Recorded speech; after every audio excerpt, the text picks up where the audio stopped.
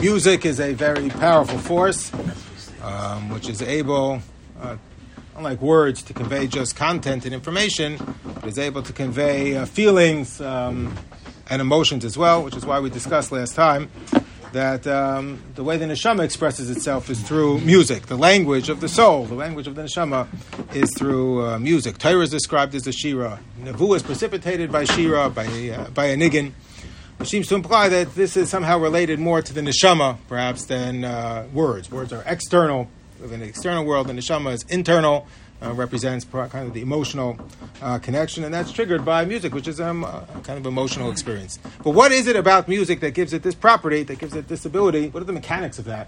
Why is it that music is so related to the neshama? So that's, Rabbi Nachman explains in Torah Gimel, Likkutei Moharan, and he explains that it's because Zohar HaKadosh tells us that there's a holy place that's described by the Zohar as the place of Tutsi Purim, of the two birds. It's patterned after, of course, the two birds that are brought by the Mitzayra. The Mitzayra corrupted the koyach of speech by using it to speak Lashon Hara. Part of his Tahara process is that he has to bring two birds. The Medrash explains he was running his mouth and speaking Lashon Hara about somebody else. And therefore, his kapara process involves two birds, which are constantly chirping away, they're using the koyach of speech. So, Mida Keneged Mida, part of his Tahara process involves these two birds. But the place of Negina in Shemayim comes from this place of the two birds. That's where Nevuah emanates from as well, is from the place of the Tutsi Purim. And the Tutsi Purim correspond roughly, the Mefarshim on the Zohar HaKadosh explain, Rabbi Nachman cites it over here, correspond to Netzach and Hoid, those two spheres of Netzach and Hoid. So somehow the relationship between Netzach and Hoid brings forth the Koyach of Negina, which is also related to the Koyach of Nevuah. Rabbi Nachman writes that that's why the Chazan in Shul who sings Nigunim comes Milashon Chazoin, which is a vision of Nevuah. Not only because music precipitates Nevuah, but because somehow the two Koyches, the two powers, the two phenomenons, that of Nevuah, that of Negina, are somehow related. They come from the place in Shemayim of the Tutsi Purim, related to the tower process of the Mitzayra that chirp away, that make noise, which correspond to Netzach and Hoid. What is this all about? What's going on over here? A lot of times, we mentioned last time, in order to understand what Rabbi Nachman is talking about, you have to look at some of the other writings, either by Rabbi Nachman or Rabbi Noson's writings in Likkutei Halacha. So, not here, but later on in Torah Reish Lamed Zayin, in Likkutei Moharan also. So Rabbi Nachman explains that one of the Shvatim, or the Shevet that's most associated with Negina, is Shevet Levi. In the Beis HaMikdash, the one who were the Mishayarim. There were two groups of Levians. Some were Mishayarim, some were the ones who guarded the Beis HaMikdash, the Harabayas, and then there were some who were Mishayarim, those who sang. Shevet Levi is associated with Shira. And Shevet Levi, the name itself implies being Malava as someone else. It comes from the Pasuk in Parashas Vayetze. After Leah has her first child, she thinks now her relationship with Yaakov Avinu will become stronger, and that's what she says. She calls him Reuven, ki ra Hashem, what is it? Ki ata yavana yishi. She says, Ra Hashem asani, ata yavana yishi. Kadosh Baruch Hu will see my affliction, and now Yaakov Avinu will love me. Then she calls him Shimon, ki snua noichi, that the fact that they had children together didn't kind of heal their relationships. But she says, when she has her third child, Hapam Yilavei Yishi Elai, Hapam Yavana Yishi, what does it supposed to say? Hapam Yilavei Yishi Elai? Yeah.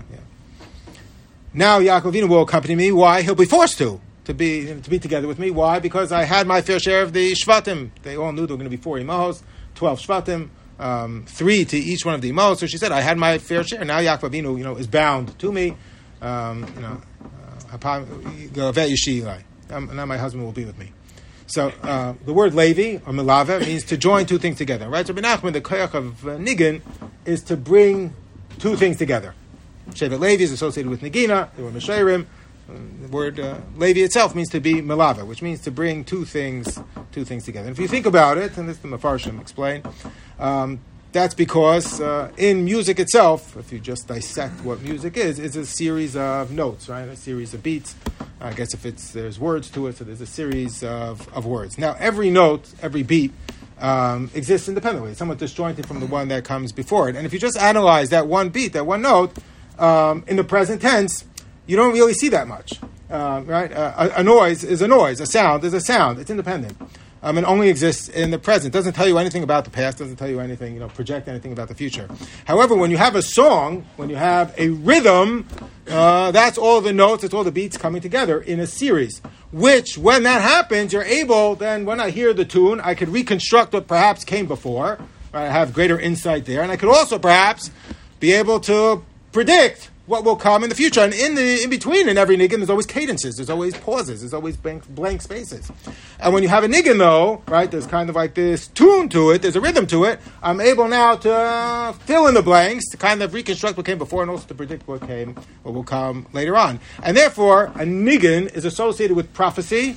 Why? Because just like a niggun is able to fill in the blank spaces in the tune, I'm kind of able to figure out what's coming and to figure out what came before. So that's what nevuah is all about. And therefore, Nagina is associated with nevuah not only because it puts me in the right mindset, opens up the mind and the heart for prophecy to set in, but also because it helps me fill in the blank spaces of life and to predict perhaps what's coming. But more than that, what a niggun does is that not only gives a rhythm which then is able to fill in the blank spaces and predict what's coming, or kind of reconstruct what came before, and transcend time in that way. But it also brings different disjointed things together, right? Each note, each beat is separated. When you put them as part of a niggun, all of a sudden they're combined. So out of multiplicity, out of many different sounds, which if they would not be part of a niggun, they would just be random beats, now all of a sudden they become part of one unified experience. So out of multiplicity comes unity. That's why what music is about is bringing things together. That's what Menachem means. It brings things together because it brings the different sounds, the different beats together into one series. Out of multiplicity, you get unity. That's why who's the one who taught us song in Klal Yisrael? Who's the Ne'im Zmiros Yisrael? Is David HaMelech. What is a king all about? A king he takes all of his citizens and he is their representative for the entire nation. A king is the unity out of kind of that multiplicity. And when you do that, obviously it's greater than the sum of its parts. It's that song is more than just one beat. It takes it and makes it something that's even bigger than each one of the beats independently. So it's unity out of a place of multiplicity. And this is related to Netzach and Hod. What is Netzach? Just on a very basic level. Netzach means nitzachon, means to win. It also is related to the word nitzchius. This is not deep stuff, this is just basic. Nitzchius, which means something that's eternal, something that's immortal. Why? When people win at sports today, they talk about this like colloquially, they just throw this over. He's an immortal. Yeah, because he's been famous for 5 years, Okay, he's an immortal player. Babe Ruth is immortal because we've known about him and talked about him for 100 years. The world has existed for, at least as far as we're concerned, 6,000. They're concerned billions, and he's immortal. But okay, whatever it is. So people are chasing. They're grasping at immortality. And how do you grasp immortality? When I win. When you win, you all of a sudden become something eternal. That's what Nitzach is about. Netzach is about. That's the sphere of Netzach. But how does it get expressed in Avodas Hashem? What that is about is being kovish es Yitzroi. I'm battling with the Yetzer Hara. The way Netzach gets manifested, L'maisa, is to overcome the Yetzer Hara. If I overcome the Yetzer Hara, so then I'm grasping at Nitzchius. I'm grasping for something that's truly not just a fleeting hana, but something that has a little bit more teichen to it. It's a little bit more truth to it, a little bit more, something that's eternal about it. So that's the sphere of Netzach. What is Hod? Hod, so Rav Hutner writes in the Pachad Yitzchak and Chanukah, which is, of course, Chanukah is related to Hod. Hodah, it comes from the language of Hodah. Hodah means giving thanks. You're thanking someone else. Hakaras HaToiv. But it's also, Hodah is an admission.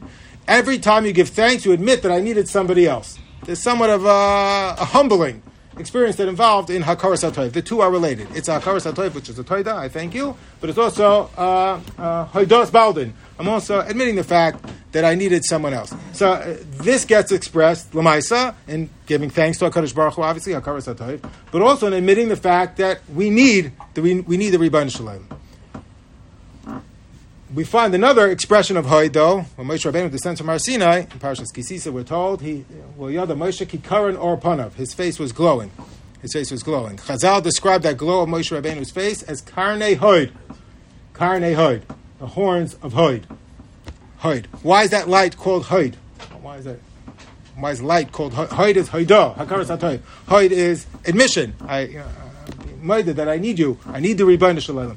How does that relate to Karnei Hod, that light? So Hutner explains in the Pachad Yisod, fantastic, that it's because it sounds like it's something that's modern, but not at all. It fits with contemporary psychology. But he explains that it's because when normally in life we surround ourselves with defense mechanisms. I never want to admit weakness. So we're uncomfortable admitting I need someone else, that I'm fragile, that I'm vulnerable. I don't want to say that because I build walls around myself. Whenever you admit that I need someone else, I express hakaras hatov, you lower those walls. What happens when you do that? You're exposing yourself, but you're also allowing yourself to be expressed. That light that Moshe Rabbeinu's face was shining forth was the inner light that was in Moshe Rabbeinu. Inner light is called Hod. Why is it called Hod? Because when I lower the defense mechanisms, the barriers that I have around myself, my inner light is able to shine. That's why the Zohar HaKodesh is called the Zohar light, because it represents the Pnimius HaTorah, which is the inner light of the Torah. When the inner light can shine, Rabbi Shimon Bar Yochai, who taught us, many of the teachings of the Zohar, his yahrzeit is on Lag BaOmer, which is Hod Shebahod, the inner light of the inner light. Rabbi Shimon Bar Yochai revealed the inner light to us. What is that? When you lower the defense mechanisms. When I say, I admit that I need you, all of a sudden my inner light is able to shine. That's the midah. That's the midah of Hod. Fine, fantastic.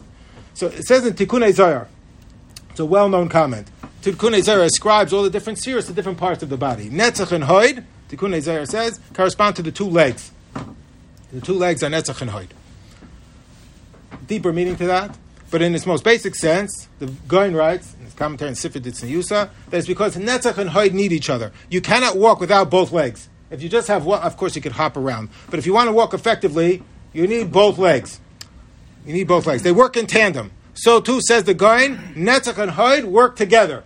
You kind of almost can't have one without the other. They have that kind of a partnership. Why? What does Netzach mean? To be victorious. In order to be victorious, someone else has to submit. Someone else, is on the other end. You cannot be minatzeach. You cannot be victorious unless someone else, is admitting defeat. At the same time, you cannot express hakaras hatov to somebody else. You can't have Hod unless someone else has been providing you with something in exchange, right? So Hod and Netzach are inextricably linked. Just like the 2 feet, you cannot walk one without the other. You always need Netzach and Hod to work in tandem. However, on a deeper level, this is true as well. Netzach is a part of every person, which is nitzchius, which is eternal. What is that? That's the neshama. We also have a part of ourselves, though, which is more fleeting, which is more temporary. That's the guf. It's represented by Hod. And in order to function in this world, you need the partnership between them. You can't. The neshama alone cannot exist in the world. The body alone, without the neshama, is just a corpse. In order to work, to exist in the world, you have to have the merging, that pella, the inexplicable creation Kadosh Baruch Hu made of putting the neshama together with the guf, partnering them in this way, even though they're fundamentally entirely different from one another. But only with that partnership can a person exist in the world. That's similar to Netzach and Hod. Netzach and Hod, like the 2 feet. You cannot walk without one foot and the other foot, even though they seem to be going in different directions. If you think about it, the feet are working against each other. As one foot moves forward, the other one stays behind. As one other foot moves forward, the other one stays behind. Wherever direction one is going, the other is going in the other direction. Same as the neshama and the guf. We're constantly going in different directions. But yet, they work in tandem, and you need them together in order to function within the world. The bringing together of the neshama and the guf is shira. Shira, Niggun, is when you take different things, different notes, different beats, you bring them together in one rhythm, into one series. Therefore, Rabbi Nachman writes, not here again, in Tinyana, Chav Daled, Rabbi Nachman writes, life is a shira. Why is life a shira? Because again, you're taking things which are somewhat, disjointed, bringing them together and partnering them together, kind of like the partnership of Netzach and Hod. It's for that reason also the Torah is considered to be a shira. How is Torah a shira? Tanya writes in Perek Daled, this is just the basics of Judaism. Tanya writes in Perek Daled that HaKadosh Baruch Hu, as we know, is Ein Sof. He's completely limitless. We cannot fathom, we cannot grasp, we can't even describe what the Ribono Shel Olam is. We can't comprehend it. HaKadosh Baruch Hu is endless, Ein Sof. But yet HaKadosh Baruch Hu condensed himself, consolidated himself, limited himself in the process, but he placed himself in the Torah, which is a physical way that we can relate to HaKadosh Baruch Hu. So HaKadosh Baruch Hu took multiplicity and from that created unity. That's what the Torah is. The Torah is taking many different things, Ein Sof, limitless, and condensing it, consolidating it to something that's finite, which is the Torah. That's what Shira is about. That's what the Torah is referred to as a Shira. So Shira also has the ability to highlight this relation between the Neshama and the Guf. When the Guf and the Neshama are working together properly, the Neshama is Nitzchius, that's prevailing over the Guf, which is Hod, and the Guf represents, acknowledges, submits to the Neshama, so then the Neshama is able to be expressed as the Guf lowers the boundaries, the walls that it's built around itself. So that's why Shira, which is for multiplicity, creating unity, highlights the partnership between the neshama and the guf, and through song, through Niggun, the neshama is able to express itself. All right.